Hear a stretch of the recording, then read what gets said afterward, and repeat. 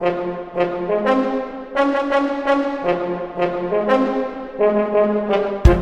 to the Verity Podcast for Saturday, September 9th, 2023, where we separate the spin from the facts. I'm Scott Wallace. And I'm Eric Steiner with a look at today's top stories.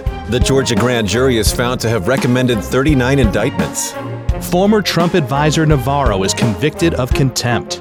Canada launches a public inquiry into alleged foreign interference. Dozens are killed in twin attacks on a passenger boat in Mali.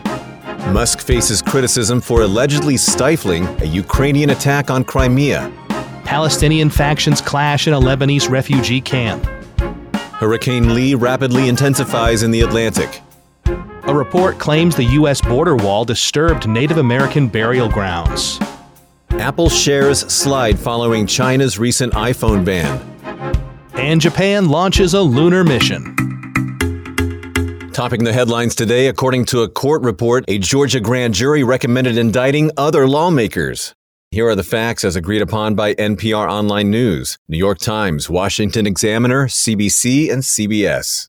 According to a court report released Friday, the Fulton County, Georgia grand jury investigating allegations of election interference recommended indictments against 39 people, 20 more than prosecutors have sought to charge. After hearing testimony from 75 witnesses on the question of whether former President Donald Trump or any of his allies had sought to illegally overturn his 2020 election loss in the state, the jury also recommended prosecuting Senator Lindsey Graham, former Senators David Perdue and Kelly Loeffler, and former Trump attorneys Boris Epshteyn, Cleta Mitchell, and L. Lynn Wood. Other names include former Trump National Security Advisor Michael Flynn and current Georgia Lieutenant Governor Burt Jones. Jones, whom Willis was blocked by a judge from investigating after she fundraised on behalf of his Democratic challenger, is being investigated by a special counsel. District Attorney Fani Willis decided not to oblige these additional recommendations, potential reasons for which are speculated to include that she didn't believe they were guilty or that a county prosecutor indicting a sitting U.S. senator for federal election offenses could have led to legal challenges over jurisdiction. The report also shows that many of the charges against Trump received a no vote, though it's unclear whether it was the same juror each time. Trump faces 13 charges in total. This comes as D.A. Willis denied House Judiciary Committee Chairman Jim Jordan's, Republican of Ohio, request for information on the case, including details about any communications between her office and the Biden administration. On this program, we separate the spin from the facts. Those were the facts. Now for our first narrative spin, this Democratic narrative from the Huffington Post. This report shows that Fani Willis was extremely lenient with over half of the proposed co-conspirators who attempted to overthrow America's democracy. Michael Flynn, Lindsey Graham, and Boris Epshteyn, for instance, faced votes overwhelmingly against them, but were saved by the grace of the district attorney. We counter that with a Republican narrative coming from PJ Media. Fani Willis is attempting to criminalize federal employees for doing their jobs as well as dirty Trump's image ahead of the next presidential election. Jim Jordan is rightly investigating this smear campaign because if he doesn't, the Democrats will have the precedent to criminalize all political opponents from here on out. And we have a statistics-based nerd narrative brought to us by the Metaculous prediction community. This one says there's a 30% chance that any U.S. court will rule that Trump is disqualified from holding the presidency before January 20th of 2025. Former Trump advisor Navarro is convicted of contempt of Congress. Here are the facts as agreed upon by Politico, CBS News, Reuters, the Associated Press, and USA Today. On Thursday, Peter Navarro, a trade advisor to former President Donald Trump, was convicted of 2 misdemeanor counts of contempt of Congress for defying a subpoena from the House committee investigating the January 6, 2021 Capitol riots. Navarro, who indicated he would appeal the jury's decision, is scheduled to be sentenced in January, where he'll face a maximum of 1 year in prison and a fine of $100,000 for each count. During the short trial, prosecutors argued Navarro acted as if he was above the law when he defied the subpoena. His defense claimed Trump invoked executive privilege. The jury deliberated for 4 hours before handing down its decision. The committee had sought Navarro's cooperation because of his claims of fraud in the 2020 presidential election and alleged plan to postpone the certification of President Joe Biden's victory. Navarro is the second Trump advisor to be convicted for defying the January 6th committee. Last year, Steve Bannon was convicted of contempt of Congress and sentenced to 4 months in prison. His conviction is currently under appeal. Scott, thank you for providing those facts. Our first spin for this story is a Republican narrative coming from One America. It's not surprising that the witch hunt against Trump and his former aides led to prosecution from the weaponized Department of Justice and a conviction from a politically motivated jury. This case should be appealed to the Supreme Court if necessary, so that this injustice against Navarro can be reversed. And we have a Democratic narrative from MSNBC. For a party that preaches the importance of law and order, these actions by the GOP are deeply hypocritical. If this was part of a witch hunt, Navarro could have just cooperated with the House subpoena and proved his innocence rather than acting as though it was an optional request. In our next story, Canada launches a public inquiry into foreign interference. Here are the facts as agreed upon by Politico, BBC News, CBC, Canada's National Observer, Forbes, and The Guardian. The Canadian government announced Thursday the launch of a public inquiry into foreign interference in the past 2 federal elections. This sets the stage for the next chapter of a years-long dispute over how Prime Minister Justin Trudeau has handled the issue.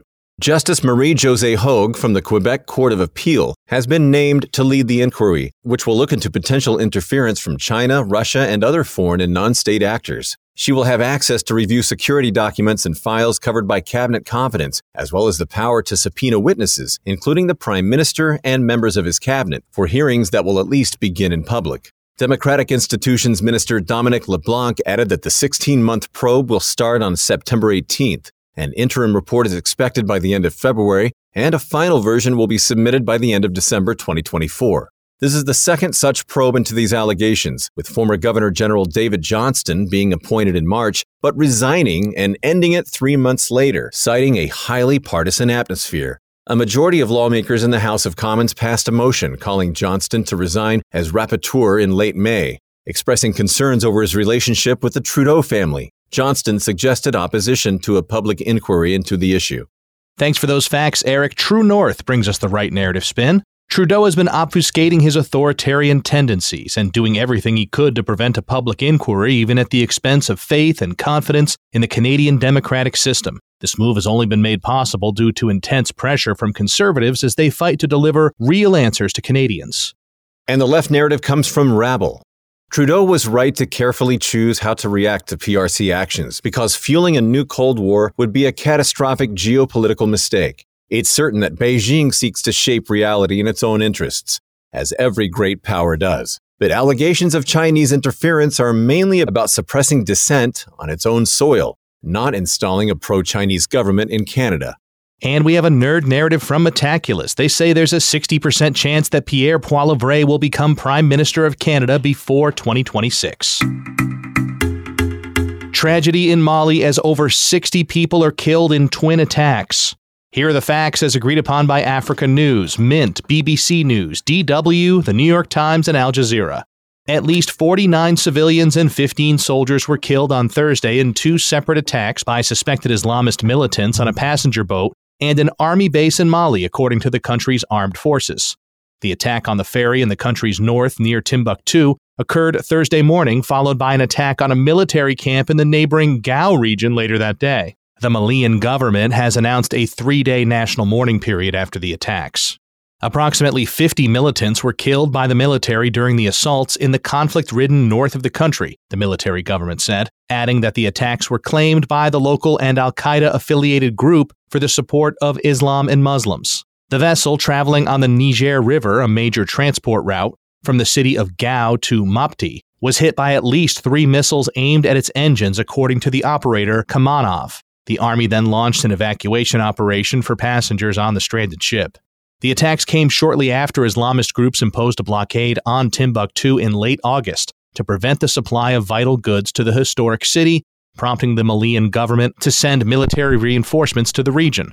Mali has been plagued by instability since a 2012 Tuareg rebellion that militants have exploited and expanded. Recently, attacks surged again when the UN mission in Mali handed over 2 encampments near Timbuktu to the military after being ordered to leave the country by year's end. Scott, thank you for laying out the facts. We begin our round of spins with a pro-establishment narrative coming from The National. That dozens of innocent civilians and soldiers have been killed yet again is the result of the Malian junta's short-sighted policies. Bamako's decision to kick out the UN Blue Helmets allowed the Islamic State group IS to double the territory it controls in the country. Moreover, since the regime's calculation to trust the Russian Wagner mercenaries did not work out, an ominous mix of IS terrorists, local Islamists, and Tuareg rebels now threatens to usher in a new era of violence and chaos in the country and the region. And the cradle brings us the establishment critical narrative. The recent deadly attacks are a sad reminder that the terrorist threat in Mali remains very real. However, the attacks are a symptom, not the cause of the problem. The alleged war on terror in Africa is nothing more than a cover under which France and the collective West, with the UN as a tool, ensure they can continue to control the economic and political fortunes of African countries. Countries like Mali, however, have decided to take the rocky road of achieving true decolonization and welcoming new partners, like Russia. Elon Musk is under fire for stifling a Ukrainian attack on Crimea. Here are the facts as agreed upon by CNBC, CNN, and Ukrainska Pravda. Elon Musk, the CEO of Tesla, SpaceX, and owner of the X social media platform, previously known as Twitter, has this week come under fire for stifling a Ukrainian attack on Russia's Black Sea fleet in the peninsula of Crimea. It comes after CNN, citing passages of a new biography on Musk penned by Walter Isaacson, reported that the entrepreneur ordered his engineers to shut off his company's Starlink satellite communications network near the coast of Crimea as an attack with explosive-laden submarine drones was taking place. As a result, the drones lost connectivity and washed ashore harmlessly, Isaacson said. Starlink, which is operated by SpaceX, is an alternate method of connecting to the internet that came to be heavily relied upon by Ukraine's military after Russia knocked out many of the country's more traditional forms of communication. Musk donated many of the terminals for free, but began to question that decision once Ukraine's forces used the platform to launch offensive operations. Quote, "How am I in this war?" Musk asked Isaacson. Starlink was not meant to be involved in wars. It was so people can watch Netflix and chill and get online for school and do good peaceful things, not drone strikes. His decision to disable the system near Crimea was reportedly to prevent a, quote, mini Pearl Harbor, which, in his eyes, could have prompted Russia to respond with nuclear weapons. However, writing on the X platform since the publication of the book's excerpts, Musk said that Starlink had not been deactivated in the region, insisting that he instead declined a request from government authorities to extend the coverage that was already in place. Quote, "If I had agreed to their request, then SpaceX would be explicitly complicit in a major act of war and conflict escalation," he said. Nonetheless, among those to criticize Musk was Mikhailo Podolyak, an advisor to Ukrainian President Volodymyr Zelensky. Podolyak said that Musk's decision prevented Ukraine from destroying part of Russia's Black Sea fleet. Quote, "As a result, civilians, children are being killed. This is the price of a cocktail of ignorance and big ego," he added. Well, thanks for all those facts, Eric. We have a pro-Ukraine narrative from CNBC. In preventing Ukraine from striking Russia's Black Sea fleet, Musk allowed those ships to launch further missile attacks on Ukraine, thus allowing them to inflict more destruction and death upon Ukrainian civilians. A pro-Russian narrative comes from RT. Musk was quite right to prevent Ukraine from attacking Russia's Black Sea fleet in Crimea. Such an attack would have been a major escalation of the war and would have forced Russia to respond accordingly. And Metaculus brings us another nerd narrative. This time they predict there's a 1% chance that Ukraine will officially recognize a former Ukrainian territory, that's Luhansk, Donetsk, or Crimea, as independent before the year 2024. As nice as it would be to be the richest man in the world, I don't think it's easy. Having that much influence, that's, with great power comes great responsibility, right, Eric? Absolutely. Palestinian factions clash in a Lebanon refugee camp. Here are the facts as agreed upon by the Associated Press, BBC News, The Independent, The Guardian, The Times of Israel, and Al Jazeera. Armed clashes between members of the Fatah movement, which makes up the Palestinian Authority in the West Bank, and Islamist groups in the Ain al-Hilwa refugee camp outside of the Lebanese city of Sidon, have injured at least 20 since Thursday night. After a month of relative calm, dozens of families have reportedly now fled. Fatah-aligned Palestinians announced Tuesday that their joint security forces would launch raids against the Islamist militants, with Fatah officials alleging that the Islamic groups launched the attack to forestall their goal to push militants out of schools in the camp on Friday. The clashes, which began in late July, were sparked after a gunman tried to assassinate Islamist militant Mahmoud Khalil, killing his companion instead. Later, Islamist militants assassinated a Palestinian military general and 3 aides from Fatah, escalating the situation into open conflict. In the most severe clashes seen in the camp in recent years, the July violence left 13 people dead and dozens injured in Ain al-Hilweh. Journalists in the neighboring Sidon reported the sound of periodic gun and rocket fire emanating from within the camp on Friday. Caretaker Lebanese Prime Minister Najib Mikati called Palestinian President Mahmoud Abbas in early August, demanding an end to the fighting, warning that the Lebanese army would intervene like it did in the Nar al-Bared refugee camp in 2007 to dislodge Islamist militants if a truce was not put in place. Ain al-Hilweh, which now hosts tens of thousands of refugees, was established in 1948 to host Palestinians displaced during the establishment of Israel. Due to past agreements with the Lebanese government, the Lebanese army has no jurisdiction over the camps, and Palestine is responsible for their security. Those were the facts, and our first spin is Narrative A, coming from the Jewish News Service. This is a failure of the Lebanese government to impose the rule of law and maintain the security and stability of the country, including in the Palestinian refugee camps. Though Lebanon never misses an opportunity to condemn Israel, Palestinians in Lebanon are treated like second-class citizens. Mostly, though, this violence is due to the failure of the UN Agency for Palestinian Refugees, which has been hyper-politicized.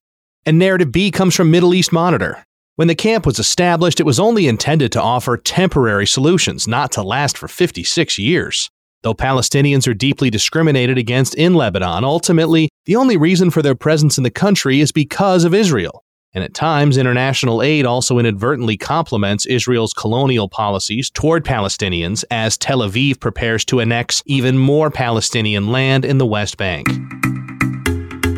Hurricane Lee rapidly intensifies in the Atlantic. And here are the facts as agreed upon by Fox Weather, New York Post, Forbes, Axios, and the Weather Channel. On Thursday, Hurricane Lee rapidly intensified to a Category 5 before being downgraded to a Category 4.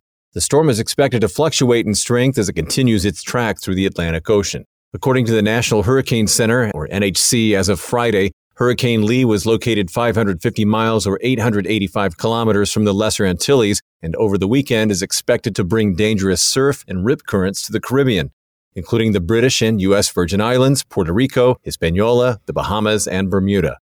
While the cyclone is expected to pass north of the Caribbean island nations, the NHC warned that it's way too soon to know what level of impacts, if any, Lee might have along the U.S. East Coast, Atlantic Canada, or Bermuda late next week, particularly since the hurricane is expected to slow down considerably over the southwestern Atlantic. While strong hurricanes are common in the Atlantic Ocean, more storms have been the subject of rapid intensification.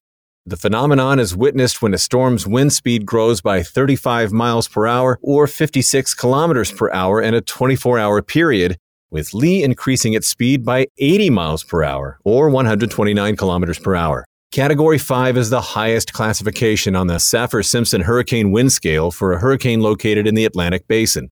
The intensity is defined by having maximum sustained winds of 157 miles per hour or 252 kilometers per hour or greater, with Lee being the 40th storm to reach such strength since 1924.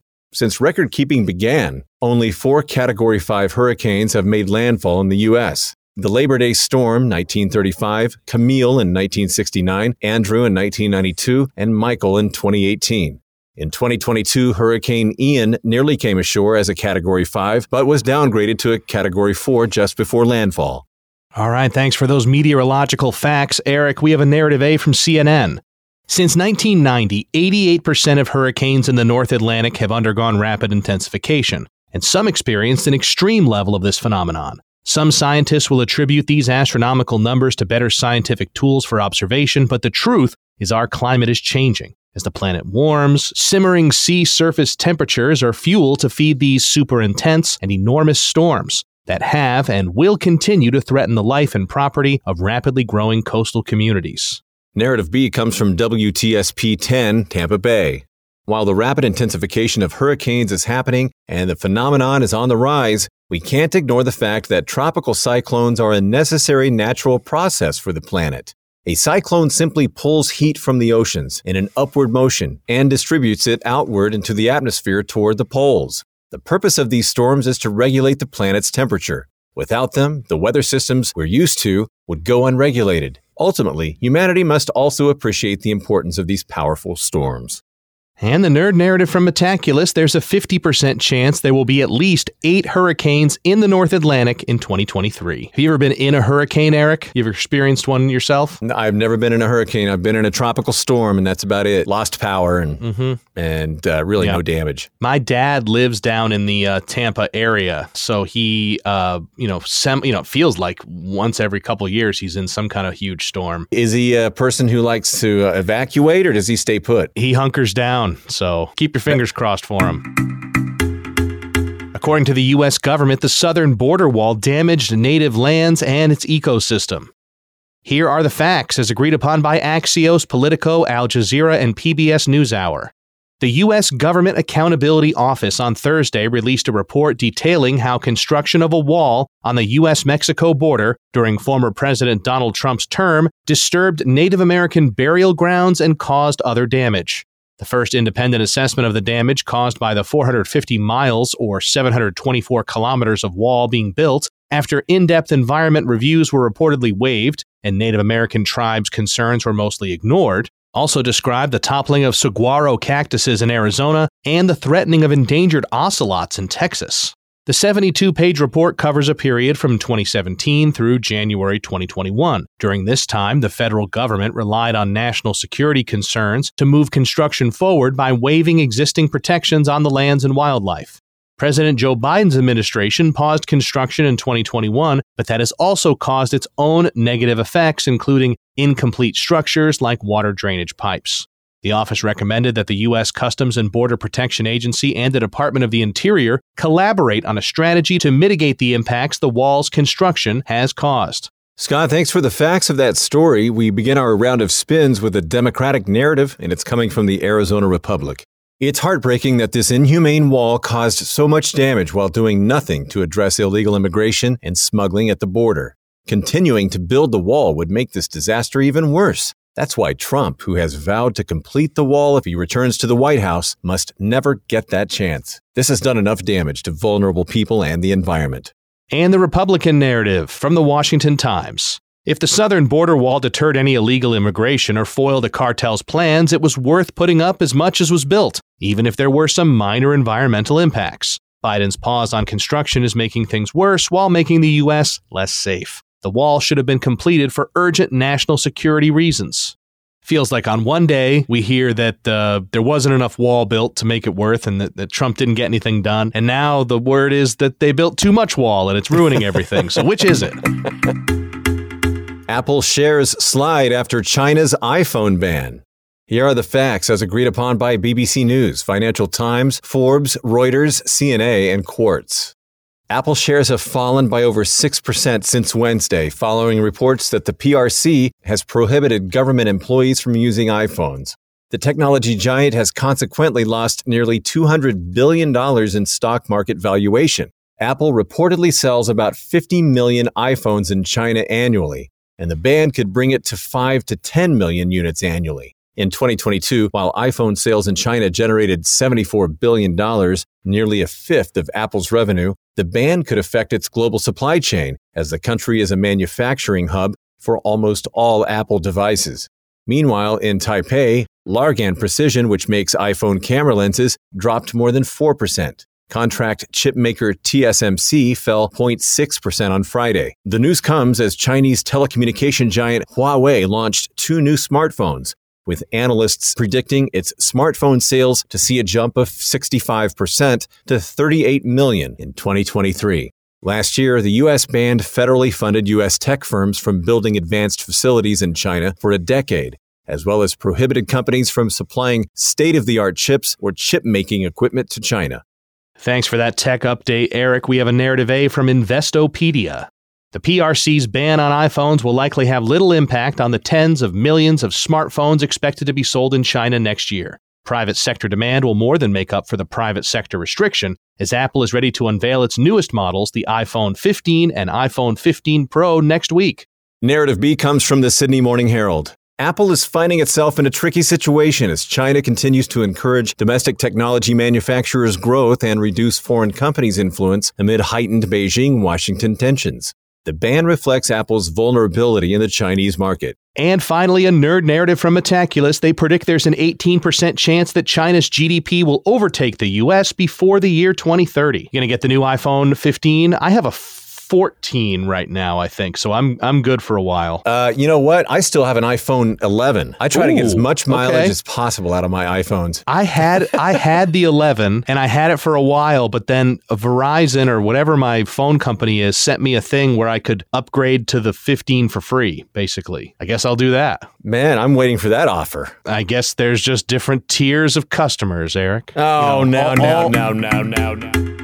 Our final story, Japan launches Moon Sniper lunar mission. Here are the facts as agreed upon by DW, Guardian, Al Jazeera, Reuters, and The Independent. On Thursday, Japan launched a lunar exploration spacecraft in the hopes of becoming the 5th country in the world to land on the moon. The Japanese Aerospace Exploration Agency said the HIIA rocket carrying the Smart Lander for Investigating Moon, or SLIM, took off from Tanegashima Space Center in southern Japan. Nicknamed the Moon Sniper, SLIM is designed to land within 100 meters, or 328 feet, of a specific target on the moon, significantly more accurate than the usual range of several kilometers.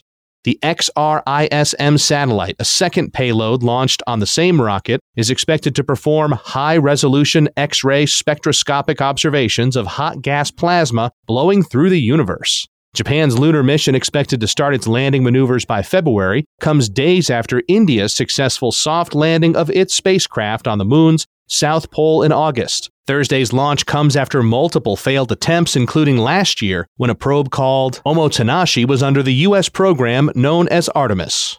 Scott, thanks for those facts. Our first spin is a pro-establishment narrative coming from CBS. If this landmark mission touches down on the moon, it will mark a turning point in advanced optical and image processing technology. The success of Japan's mission will make it possible for humans to land on planets even more resource-scarce than the moon.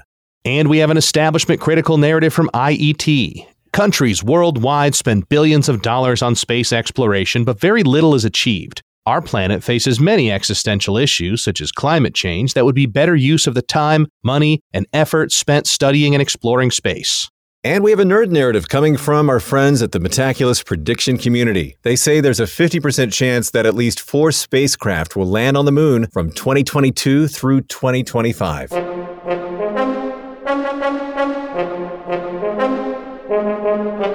Thanks for listening to the Verity Podcast for Saturday, September 9th, 2023. Each day we use machine learning to read about 5,000 articles from about 100 newspapers and figure out which ones are about the same stories. For each major story, our editorial team then extracts both the key facts that all articles agree on and the key narratives where the articles differ. Find out more about the Verity Podcast at verity.news. You can also download the Verity Podcast app on the Apple App Store or Google Play. For Scott Wallace, I'm Eric Steiner, inviting you to join us next time on the Verity Podcast.